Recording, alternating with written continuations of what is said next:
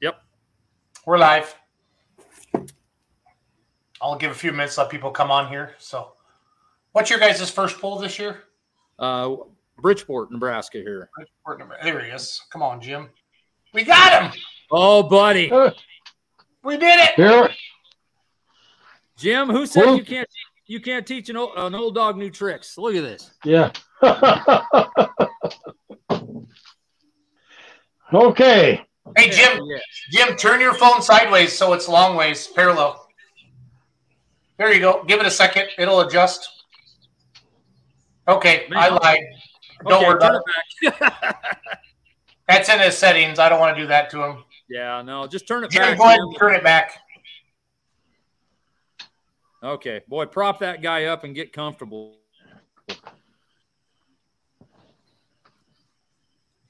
All right, take it away, Lussetto.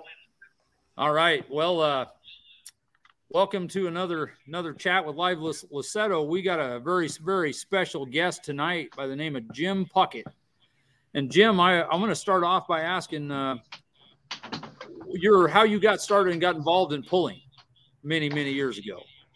Well, a long time ago, back in the late 70s, I was working for Sandhill Implement at Bassett, Nebraska, and they bought a modified tractor with Alice Chalmers tin work on it. Had a little 454 in it, naturally aspirated. And that got me hooked. And so I got started that way, went with the Swansons different times. And then I found a 180 Alice Chalmers tractor over in Iowa and bought it. And then I ended up selling it to Arnold Baker, and he sold it to a guy in Illinois. There was an article in the Puller magazine a couple, 3 years ago about it. But anyway, how I got started announcing is after I broke the tractor a couple times, the announcers got paid every time they went, and all I was doing was spending money. So I decided that if I just go and I was good at that, running my mouth, and they was going to pay me, and that made more sense to me than working on a tractor every night after work, and so that's how I got started announcing. You got to tell Jason the name of the tractor, because that was one of my favorites. The tractor's name was the Bassett Hound. And that tractor went to Arnold Baker. Yeah, that tractor ended up Arnold Baker. He got it. It was in pieces, and had brand new 2-ply 30.5 tires on it. Never been cut, and that's how that whole deal all started.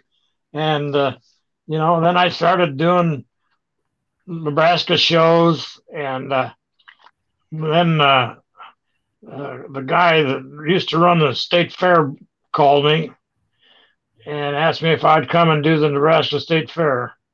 I'm not remembering his name. Yeah. And that kind of got me recognized. And first thing you know, my phone rang, and I did a few shows every year. And then I got to I done a show for Andy Main over in Iowa or in Illinois. And then I got on the NTPA board, the executive board. I served 2 terms there and got a little recognition there. Let me tell you what, that was in the late 70s, early 80s. That was an education itself to be on that NTPA, because we shut the door after the horses got out many, many times. There's lots and lots of stories, but I don't like to tell them because it might involve somebody that nobody would want to know what happened. But absolutely. There was Andy Main was on the board, Lloyd Ludke. There was a guy from Georgia, had an old Minneapolis Moline he pulled. Filling? Danny Fillingame. Danny Fillingame. Holy smokes. And then Dave Haley was the president. Then there was a guy from Pennsylvania on the board. There were some others. Gary Sporres, later the second year, served my second term. Gary Sporres was on the board with me. Ralph Banner. And that was quite an experience. I wouldn't give a nickel to do it again, but I wouldn't take $1 million for the experience. It was a great experience, and I met friends. We're friends to this day, these people. And then after that, I went to work for Steiger Tractor and traveled Kansas and Colorado and part of Oklahoma, and my job got to interfere with my tractor pulling. And so that's when I went off the board. I didn't serve my complete term. I just decided that my job was more important than the NTPA. It was a tough decision to make, but I knew in order to eat, I probably ought to stay with my job. Jim, what were some of the notable pulls that guys would remember, like you did for NTPA? Well, let me think.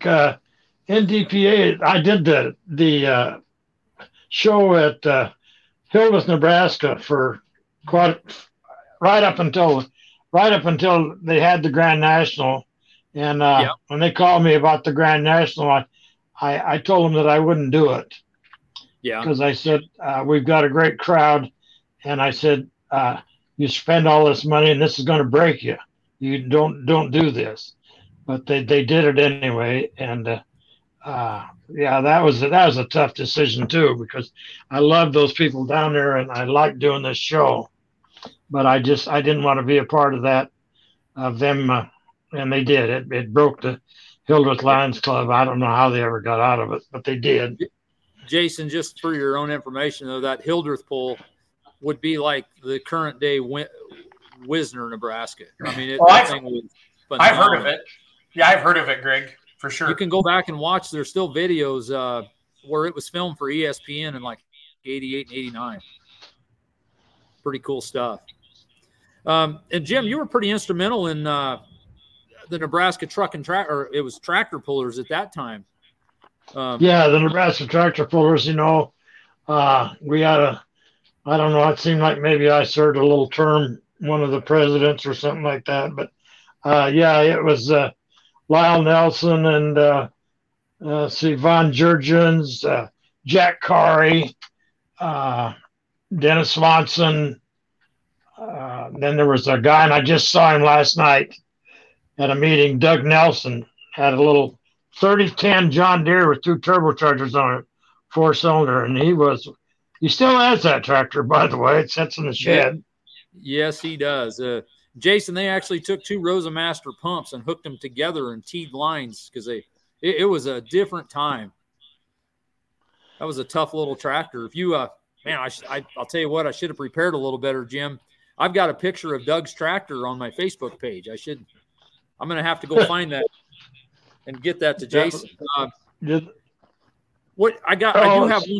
do have one question off of what you mentioned. You talked about, when you were on the NTPA board about the closing the barn doors after the horses are out. Was that kind of a rules thing, or what were you meaning? Yeah, that was the rules. We had to have an accident or something to in order to put a roll bar, for instance, a roll cage on, which I wasn't a part of that. But there was little things that happened that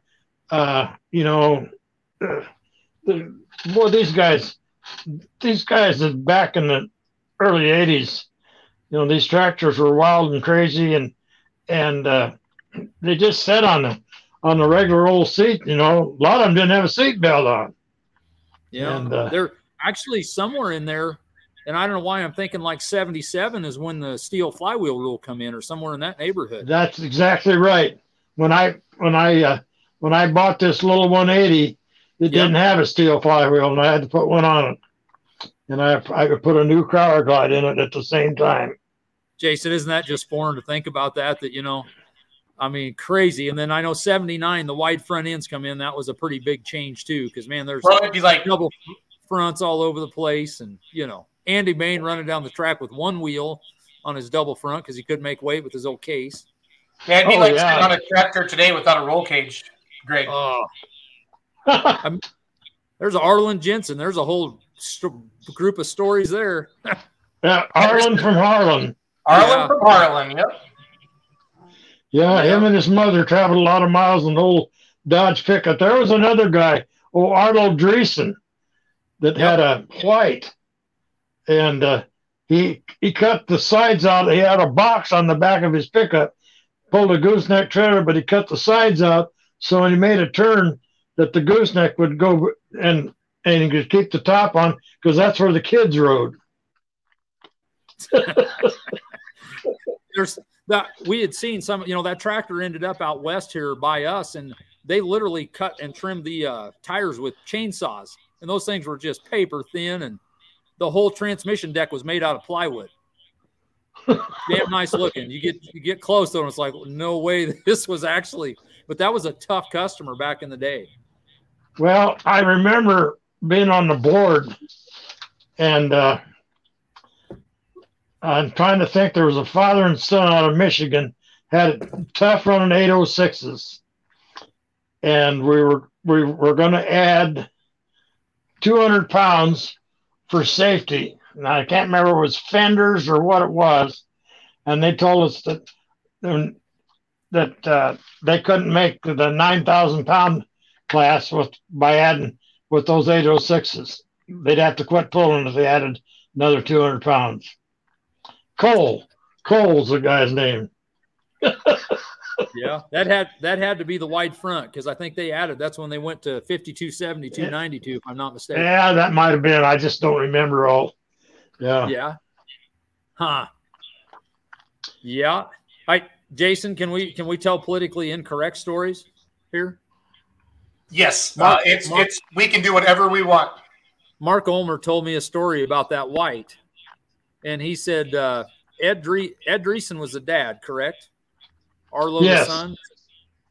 They said Ed Dreesen was fast, and his famous bar trick or whatever was he would challenge people to a foot race, and I guess he was the fastest guy. And you know, here's a guy in his 50s out there racing people at the bar, and I guess in the bar they had a sign put up there for the white tractor, okay, white tractor, Jason, and on it said "Go Whitey, go." I mean, so that's great Mark Ulmer stuff. Another one too, you know, you look at the legacy of people that are still going. You talked about Lyle Nelson. It's darn cool to see that he's actually fourth generation later is yes, it is still pulling. He's got great grandkids sitting on there. You know, he's smiling somewhere. I can tell you a little Lyle Nelson story. I know a lot of them. This one I can tell. Lyle Nelson was over in Wayne, Nebraska, and we had a guy that he had a V8 tank engine, and there was a little propane tank supposedly under Lyle's feet. Well, it was nitro, and they could open the valve and inject the nitro in it. And Lyle started down the track, and he was really, really humming, and he reached down and opened that valve a little more, and it blew the hood and the head right off of that 806. Sounded like a bomb went off. Oh man, that typical Lyle story was those are the good old days. Those are the good old days. So. Who was the guy with the tank engine? Was that Dick? Yeah, Dick. What was his last name? Payne. Yeah, Dick Payne. Announcer's dream right there, Jason. Yeah, I would have gotten a lot of trouble there. Not gonna lie. But yeah, he was one of our longtime Nebraska mod pullers. Yeah. And where was he from? He was from up by Grand Island, Okay. north and west, and that was an F30 frame. He never bothered to narrow it up, and so with the 30s on the flatbed trailer, he stuck out about 6 inches on both sides, and he was headed to Louisville. He pulled in Louisville with that tractor, and it was in the middle of the night, and he pulled into the weigh station. The guy told him, he said, your boomers must have let go and your chain got loose. He said, you're sticking out about on one side there. And Dick, supposedly, I wasn't there, looked at it and he said, oh man, am I glad you told me that. He said, I could have lost that tractor. And the guy says, just pull it out, start it, and get it a little closer if you can. It was cold, they said. And so he backed it up and rolled it ahead, and he was still sticking out just as far on the other side, and the guy let him go. Yeah.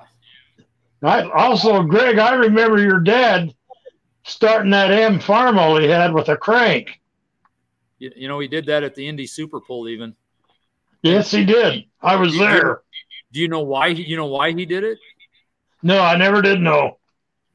Because he parked it for the last of the season, right when the steel flywheel rule came out, and all he was able to get was like a small block Chevy flywheel or something, or Ford that was re-drilled, and the ring gear was not even anywhere close. His only option to pull that thing was put the crank on it, and that stupid tractor would start unbelievable. 2 pumps on the 4-barrel, way she went. And that was. But he had a steel flywheel. Hey, man, he was legal. That's all that mattered, right? Yeah. Yeah, different days. Yep, and I tell you what, there's another guy up, Dwayne Pfister just mentioned in a comment, Vernon Wood. Oh, yeah. I was in Hutchinson, Kansas, when Vernon Wood hit that concrete wall at the fairgrounds. And he was humming when that happened. Sparks just flew, and he just hit the brake and took off and went right out the end. Never lifted. Yeah, he was.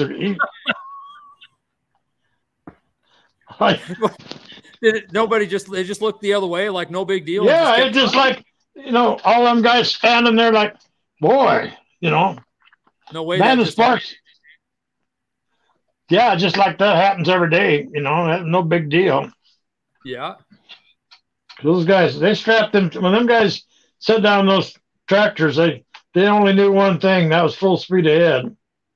Yes. Well, there were several guys between Jack Carey and Lyle Nelson. They're both that way. I've seen Jack Carey take some rides that would scare me with a roll cage. Oh, yes. It's just unbelievable some of the rides those guys took. What was it? David Sinks, another kid with a tough running 180. Left us too soon. Good friend, but Dave, he bent both rims up in Minnesota. He went up there to there was a pole there in southern Minnesota. He went up and he got sideways and crossways and bent both rims because we had a pull in Bassett like the next night, and he showed up, but he couldn't pull because the rims was bent so bad. Yeah. Yeah, I'll tell you, that's, Jason, I told you the history is I won't say a pastime, it's a passion of mine. That's one tractor that I've been looking for. That tractor left out of Bridgeport here, got sold to a Don Krinsky in Minnesota. Okay. And then the last thing that we heard, and I can't find, I talked to Krinsky's son the other day in Oklahoma, and that tractor went to Pennsylvania, and it just dropped off. We can't. There was in '77 there was 3 tractors in Bridgeport here that all won their region and went to the Indy Super Bowl. My dad's M was one of them, and I was able to get that tractor bought back about 5 or 6 years ago. Stan Girdle's brand new, he had a 966 and they tore up a new 986 And LD Nation told me that 986 is still pulling in Tennessee. I haven't figured out which one it is yet, but someday. Well, I think Jack Carey's 4010 or 4020 is in, I think it's in Kentucky too, isn't it? It went to Kentucky. I don't know where it went from there. What about Vernon Woods 4010? One of the first ones in the 5. You said it went back to Illinois or Indiana? Yeah, it went back. I think maybe it might have went to Kentucky. Jack Carey and Woody were really good friends, and I think through Jack that's how it got sold. And I think it had something to do with where Jack's tractor went. I'll be darned. Now, Jason, he needs to answer this question here. We got a guy. Yeah, Jim Schwartzman asked, "Did you ever pull with Rusty Severe?" Oh, let me tell you a story about Rusty. Okay, Jason, he hasn't read the comment either, but here we go. We were at, I believe it was Falls City. Jim Schaefer, the Finley twins, and there was another tractor, an 806. I can't remember his name, but anyway, we didn't have any place to unload. Everybody pulled their tractors, hauled them on a flatbed grain truck. So there was no place to unload them. And they were storming around trying to figure out how they was going to get them off, and they all had hoists. But then when they left the hoist, picked it up, why, they'd be about 2 feet to the ground, yet. And Rusty Severe said, I think I'll just drive mine off. And Finley twins said, I bet you $100 you can't do that. And Rusty just took the bet, and he crawled up and fastened the chains, backed it up to the bulkhead, and idled it up and got it warmed up a little bit and throwed the throttle ahead and just drove right off of the man. Everything bounced and shook. And then he come by the Finley twins, and he said, for $200, he said, I'll put it back on.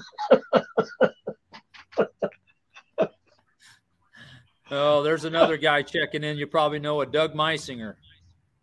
Oh, Doug Meisinger. Let me tell you, that tractor is a big secret, but they're finding out that people out in the West can build pulling tractors also. This guy, yeah, he won that pull last year back in that championship pull, and then he run all last summer and with the Outlaws and never got beat. But let me tell you, I think all the tough guys are going to be there that championship pull, see how tough he really is. And knowing what's going on at the Meisinger shop, I'm thinking he's going to be pretty tough. You can't be undefeated for forever, but I wish him all the luck in the world. No, knowing Doug, it's probably still in pieces, right, Jason? He'll get it together here in a few days because that poll's coming. Is that? No, you got the 19th and 20th. You got two. Oh heck, there's probably more than the engine apart then. Oh, probably that tractor's probably still sitting in the shed. His wife's going to tell him. She said, "Hey, you got to pull in 2 weeks. Maybe you ought to do something about it." And now, actually, I believe that he's been working on the tractor in the shop, and he'll be ready to go. Tough running Moline. Yes. I love that Moline tin work. I really do. And now, Jim, you spent quite a bit of time down in that area with the Steiger company. Yeah, I did. I had to leave Kansas because of my beliefs. I got to believe I didn't leave, somebody's going to hurt me. So, but no, I actually lived in Goodland, Kansas for really?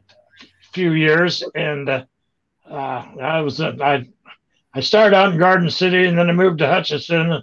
Then I went to Oklahoma, and then from Oklahoma to Goodland, Kansas.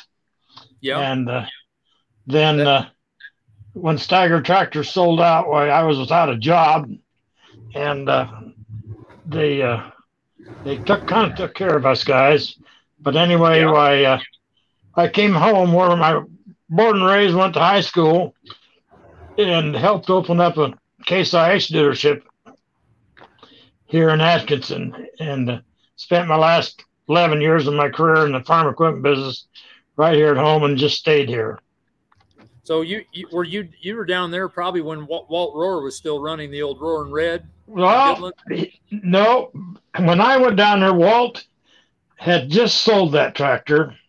Okay. Walt's health started going bad on him, and he that's one of the last memories I have. I was announcing the pole at Goodland, and Walt was sitting over there in the stands on the track side, and I went over and talked to him. Boy, I could tell that he wasn't going to be with us long, and he was.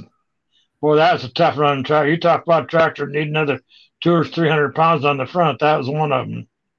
And Jason, that tractor went from their Walt Rohr there in Goodland, Doug's hometown, and then got sold into eastern Nebraska to Frank Stander, and then is now the lock and load tractor. I mean, I'm sure it's changed a little since the days, but that thing originally come from Doug's hometown.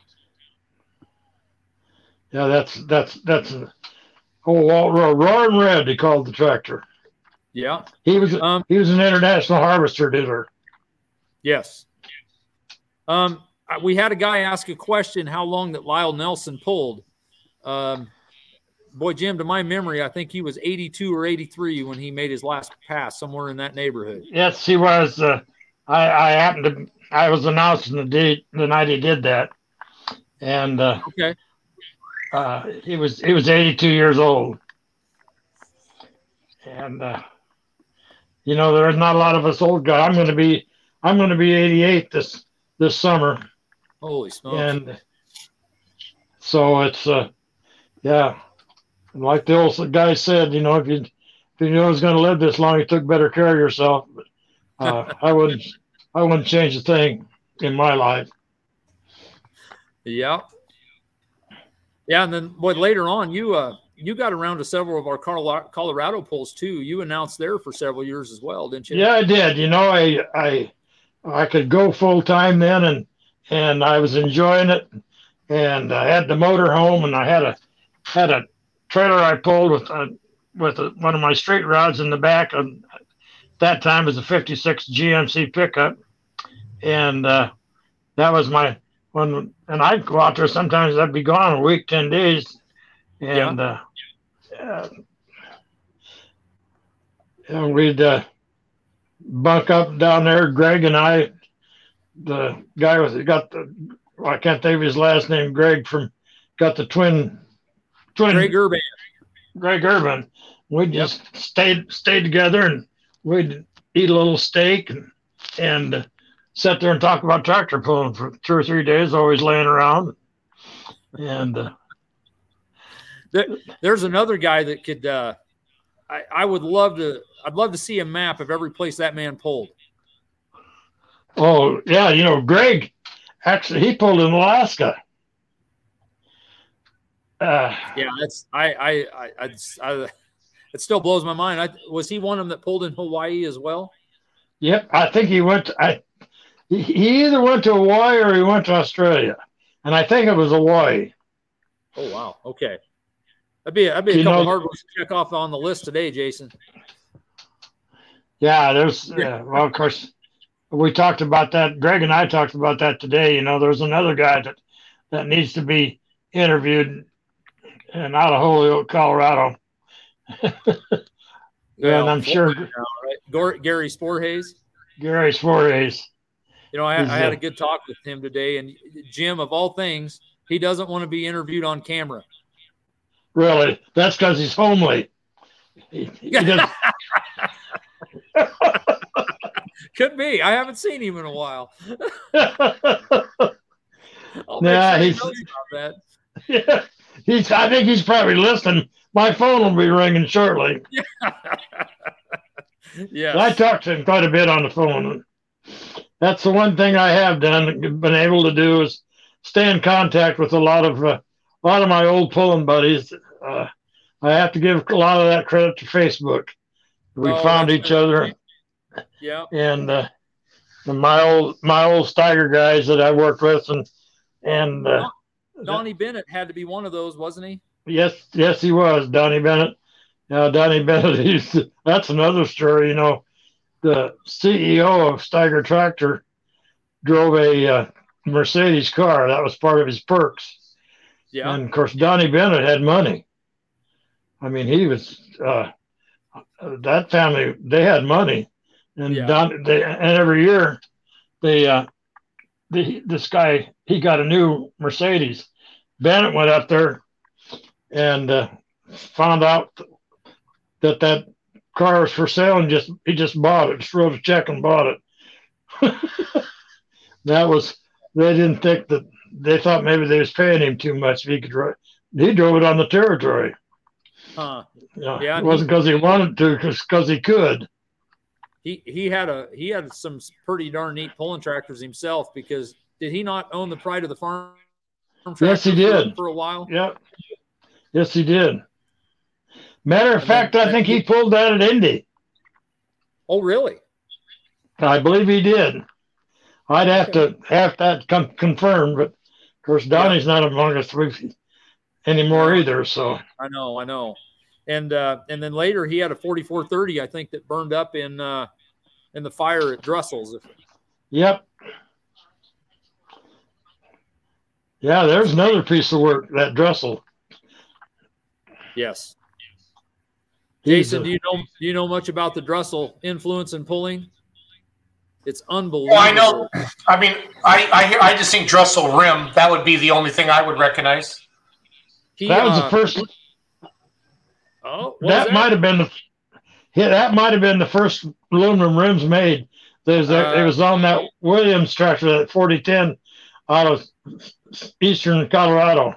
I think there was one set earlier made by Lauren Pyre. Oh, Lauren Pryor, yeah. But they're very good friends. I think they worked together on some of that stuff, and I was blown away, because I always knew about Drussel and some of the history from when he was out here, because he was somewhat local to us. But if you get to talking Brian Connors, I had a really good talk with him the other day, and Brian, his knowledge, he will attribute a lot of their success of getting kicked off to Drussel, Doug Drussel. Doug, they had a V8 tank that they pulled in. It run well, a single engine, but their tow rig was a Ford van with a V8 Cummins in it that they pulled it out of flatbed trailer, and that thing had a John Deere power shift transmission behind that Cummins engine in that Ford van. I never did know how that worked, but Doug Drussel made it work. I'll be darned.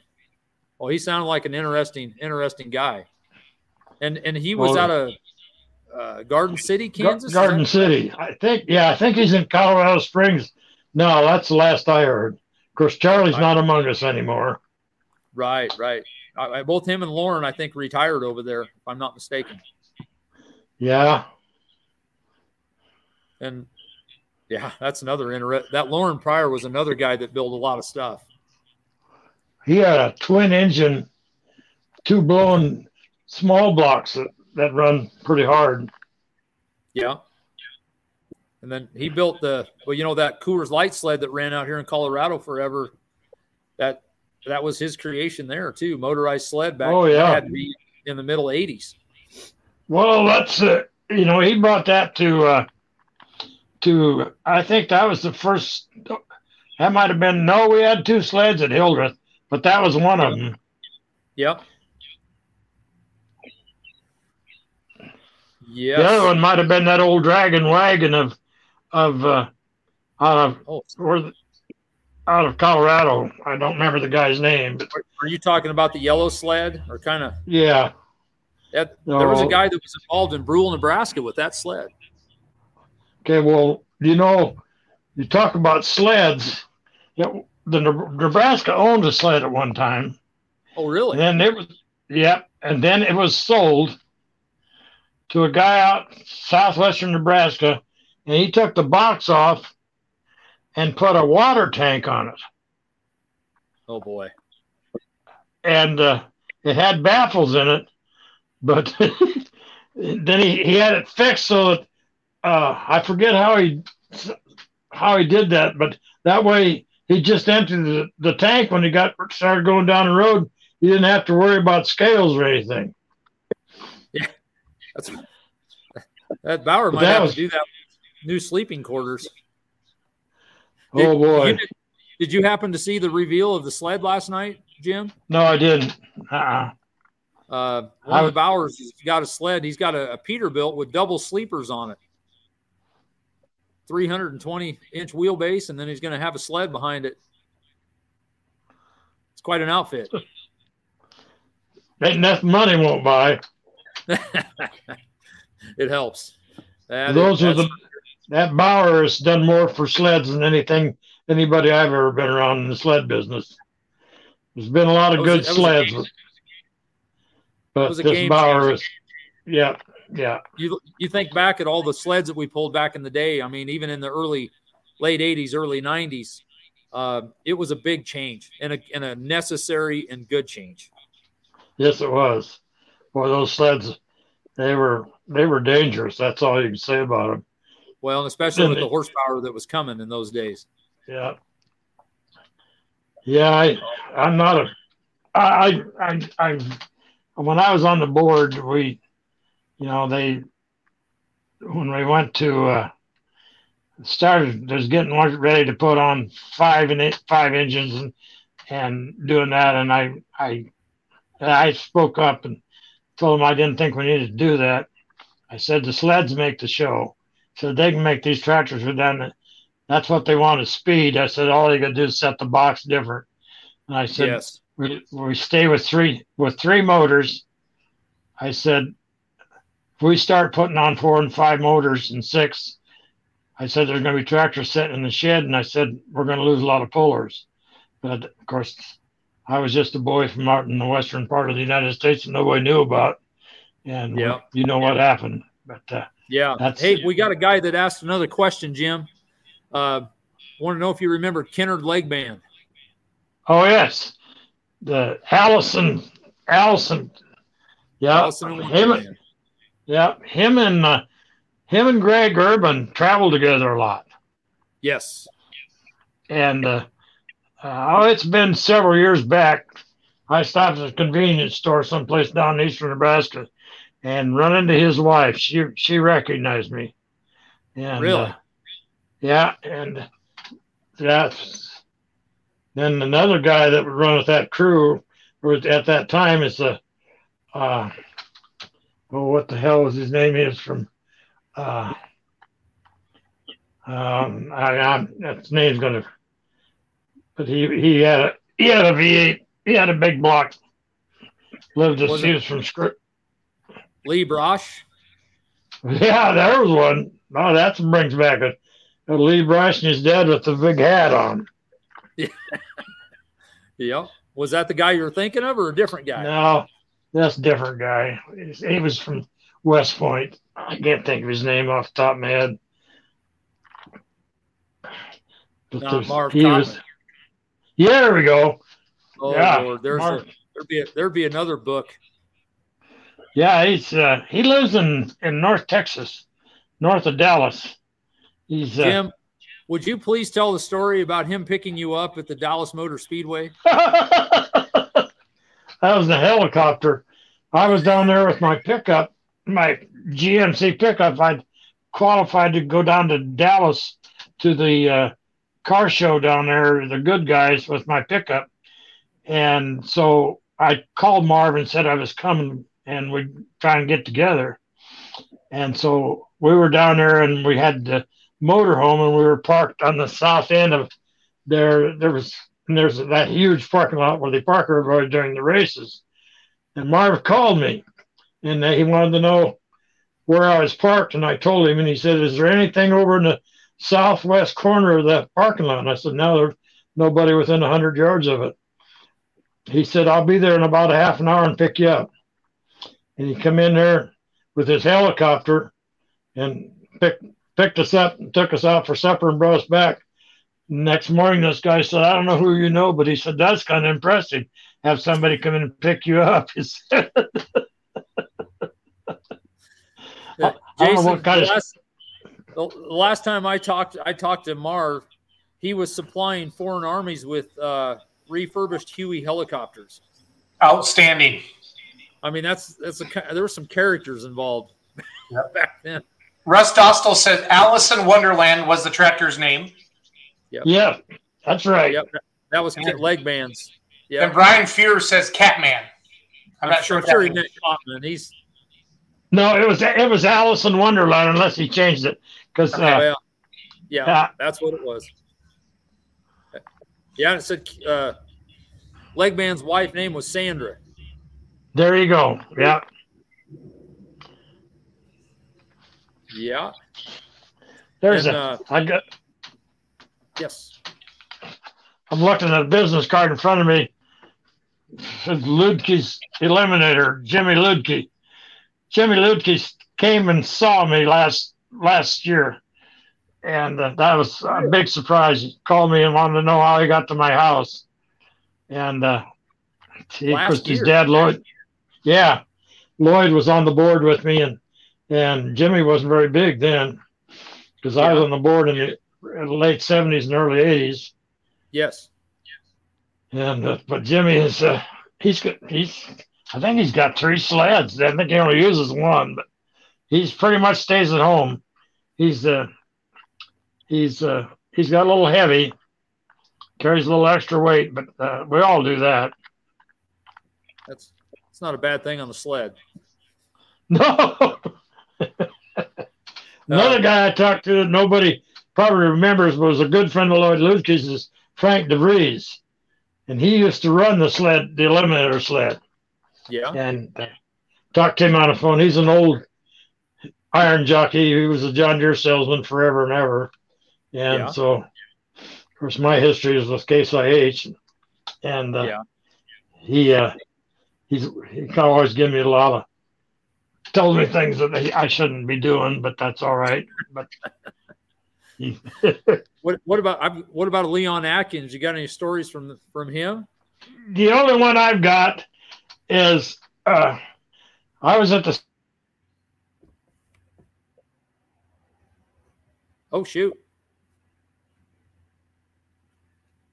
Oh, Jason, we might have lost him. Like it froze up.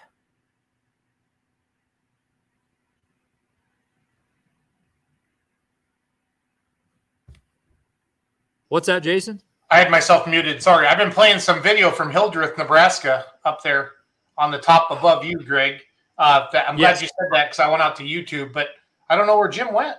So yeah, his screen definitely froze. So yeah, Jason, that Hildreth pull, I don't know. I mean, you can kind of see what was there. I mean, that thing was unstinking believable. Oh yeah. And as a little kid, it was some of my favorite memories because, we got exposed to all the guys, all the heavy hitters. Got to see Gardner Stone run, and I mean, it was just like, I don't know, it was a perfect world for me. Little town in Nebraska, and all these big names come around. It was great. Oh no, look, and the crowd just packed on both sides. Oh, Jason, we got a story. We stayed there one night, and of course, if you're going to stay there, it's a camping situation. And I mean, my parents used to actually pack a tent, and we'd sleep beside the trailer. And we woke up the next morning in Hildreth, and I kid you not, they were running down the street with a front end loader, scooping beer cans out of the street of this little town. And they followed it up with a fire truck that was hosing off the walls from about 6 foot down. Wow. I mean, it was I think it could have rivaled some Bowling Green stories. I mean, I was too young. I was 10 years old, Yep. But I love it. Well, I have a feeling we're probably not going to get him back tonight, but when I talked to him, at his age, and he wanted to come on, that was exciting. We had to do it. The stuff and things that he had seen over the years and been a part of, and It's also interesting to me to hear him talking about the rules and limitations in 1979 and 1980. It's like same stuff we talk about today at times, you know. Well, I'm glad there's still people alive that can tell us those stories, you know, in the 80s and 90s, because that's really when I started following, you know, really caring about pulling was late 80s, early 90s. You know what I mean? It was fun. Yes. Yeah. Chuck Popropke said Hildreth was a whiny pull. I'm not sure what that means. He might, yeah. Chuck, if you can expand on that, I'm curious because. Oh, awesome. He said awesome. Awesome. It's damn spell correct. There we go. Yep. Yeah, it was phenomenal. That and the Nebraska State Fair at the time was something else. And we had a lot of locals. That's where they would, see what they were worth up against the big boys. That was half the fun. Yep. So, well, boy, Jason, I don't know if you want to. We talk just a little Heartland business and call it a night. I mean, it's live with Lussetto. We can do whatever you want to do. So, wow, you're the ringleader, man. But, no, I just push the buttons. I just push the buttons. So that one thing, and this isn't really Heartland related, but it was very cool to see the reveal of the sled last night. Yeah, that show. The amount of people that watched that last night was insane. Really, I didn't see numbers, but it was, couldn't happen to a nicer couple that what they do for the Outlaw family. The thing that I think that Kevin doesn't get enough credit for is the way he builds tracks, because there's a comfort level with people coming to the pulls that know that, you know, things are going to be handled and taken care of track wise, let alone the sled. Yep. So, and to see him have his own deal, and, you know, that's going to be a good thing. And the involvement with Case IH, honestly, one benefit, and we'll put on the Homer hat here for just a second. Absolutely. with our Heartland deal and Outlaw, the benefits.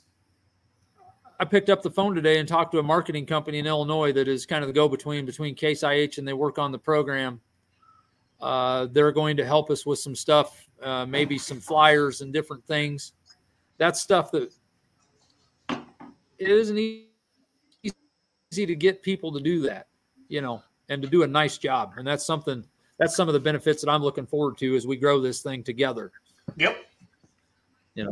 And also with the live stream, I think that's the potential for us. What that proverbial next level is for us to expand on that live stream and get more eyeballs on the product.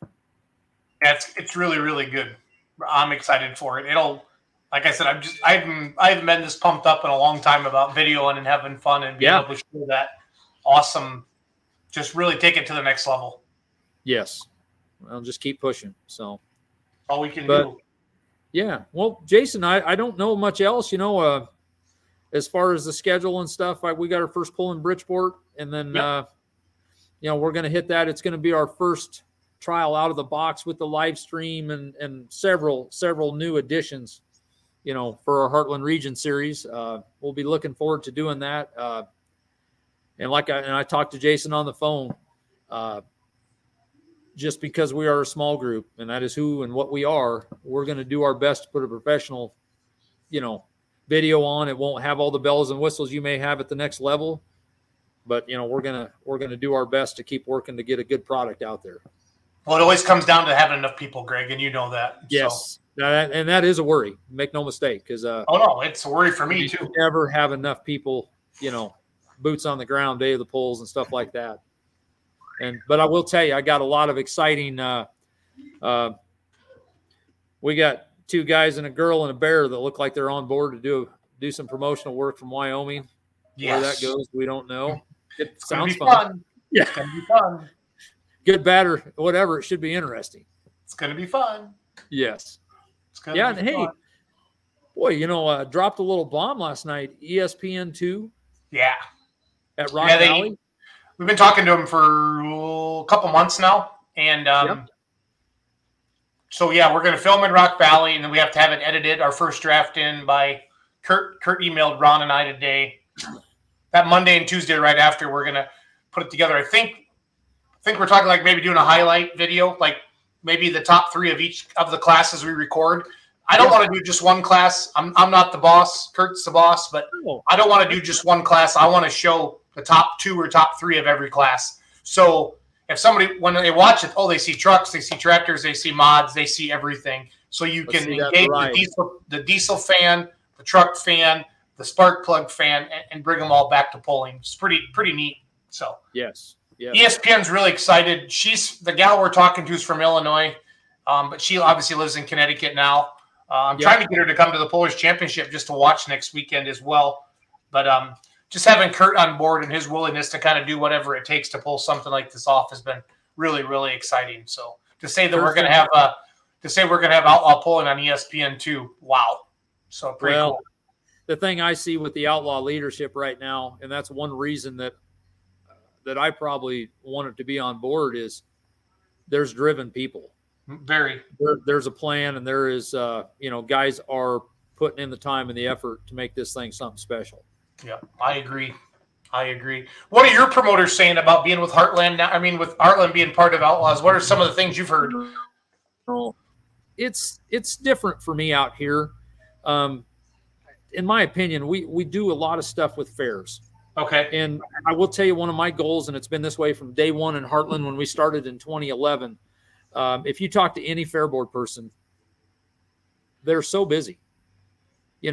At the end of the day, what they need is a block of entertainment. Yeah. If they can be hands off and not have a ton of requirements from them, it's a benefit to a fair. So it's a little different animal. We've had a very good relationship with promoters. We really, if you look over the years, we've had a lot of repeat customers, and that's what we're after. I will tell you a goal for me out here, and part of the reason I wanted to get hooked up with Outlaw is we have our usual suspects, and we need to bring some stuff in, and it's not all the time, but we need to make sure that we don't get stale. Yep. So it's important to get new pullers, and that's something that I think this is going to help us do. I know just the other day, and this is another guest that I'm going to be working on getting on here, is there is some trucks out of Levant, Kansas, a little tiny town by Colby, that are phenomenal. Okay. Father and daughter team. She just, I believe last year was her first year. And, they're talking about coming to Bridgeport this year, which, good 4-hour drive, which would be thrilled to see them. Because that's one place that we've needed some trucks. That's amazing. So that is amazing. This Dallas Todd's asking about you're talking about the Heartland announcer? Who is your announcer? Oh yeah, Greg. Who is your announcer now for your polls? Okay, Greg Ryan has done a majority of our polls out west. We will fill in with 2 to 3 different guys out east, but Greg Ryan's, as far as I know, doing good. I'll tell you, Jason, if you ever want to hear a story of the chaos we deal with behind the scenes, my announcer's wife got cancer last year in the middle of the season. Yeah. And it was just a blow. And, he's been part of the family per se, and he had to miss a pull on about 2 days' notice. And if that doesn't make you appreciate what those guys do and what they bring to the table, yep, it's not something for everybody. So, but Greg has done a phenomenal job for us for a long time. Good. And I tell you what, we worked with that Dale Bartels that shows up here, and he was top notch. Yep. We'll have a rookie on the Heartland season this year. We got one guy that's going to do, I believe, Albion by the name of Ron Stone. We'll see if we can't get him up to speed. Yeah, he's trainable. He's trainable. Maybe. Yeah. So. Got it. Well, okay. I'm going to get ready. I'm interviewing Clint Medding tonight at 8:30. He's got the same. Normally, I go down to Nordheim, Texas for the May Feast shootout for Clint's hometown poll, Texas Truck and Tractor Pullers. But the goal with the Pullers Championships is to get it as close to the season without getting into any national points races. And so we moved it back a week, and Clint's still mad at me. So I told him I'd be really nice to him and give him some extra plugs. Did it fall on his poll? Yeah. So he's been giving me a hard time. So we're going to keep working with Clint. I'll tell you what, that's that Texas group. that is one I would love to see. We got just a few little details that could be worked out, and that would be a phenomenal addition. I'm hoping you're talking to him, because to me it only makes sense, because there's a lot of the Outlaw pullers down there anyway, and you could do some really good co-sanction with some Heartland classes and a few Outlaw classes, Greg, and put on some awesome shows. Buddy. Well, but to be honest with you, down there it doesn't even need to be Heartland. That Texas Truck and Tractor Pullers group is a strong enough group, and they've got some very nice iron. But that's what I meant. I'm sorry. Yeah. No. Some TTPA, and then you could bring in a couple big Outlaw classes, like the two-wheelers. And, the two-wheeler classes, I mean, obviously we filmed it the other night. It was amazing. I think there were 17 of them or 12. And that's what people don't talk about is we're used to seeing the Nelsons and Zycheks and those guys come up here. But, man, there's way more two-wheelers down there than just them. A lot more.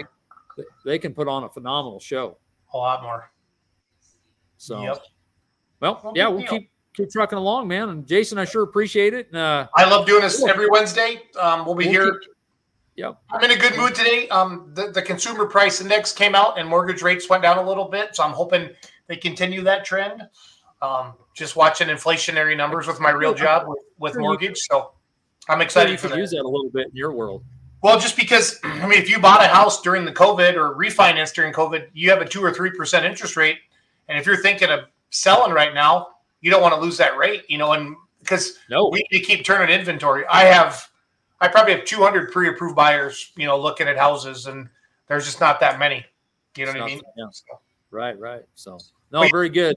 If anybody, if you're still watching, and I'm a mortgage lender, and we can do loans in every state but New York. That's why I have that sign right behind me. So, give me a call. I love helping everybody. So, all right. Well, man, I appreciate it, and I enjoyed having Jim. This has been a lot of fun. Ron's been happy with the show. Kurt Van Beek's been happy with the show. So you do a good job, and I love the guests that you bring on, and we'll keep having fun. I promise them that we'll try to talk a little business with Heartland and some of that. I get stuck in the history because I just that's a thing that I love, man. I don't want to see that go away, and I want the stories told because. Well, I didn't do a good enough job of promoting that Jim was coming on tonight, and that's my fault because as the show went on. No, people are like, oh, Jim, boom, boom, boom. More people started clicking on when they realized Jim was on, so that's good. But it'll be there later, and I'll tell you what, at some point, I'm going to get a group of those guys on because there's a Gary Sporhays that was an absolute character. He was nationally sponsored with Jolly Rancher candy back in the 80s.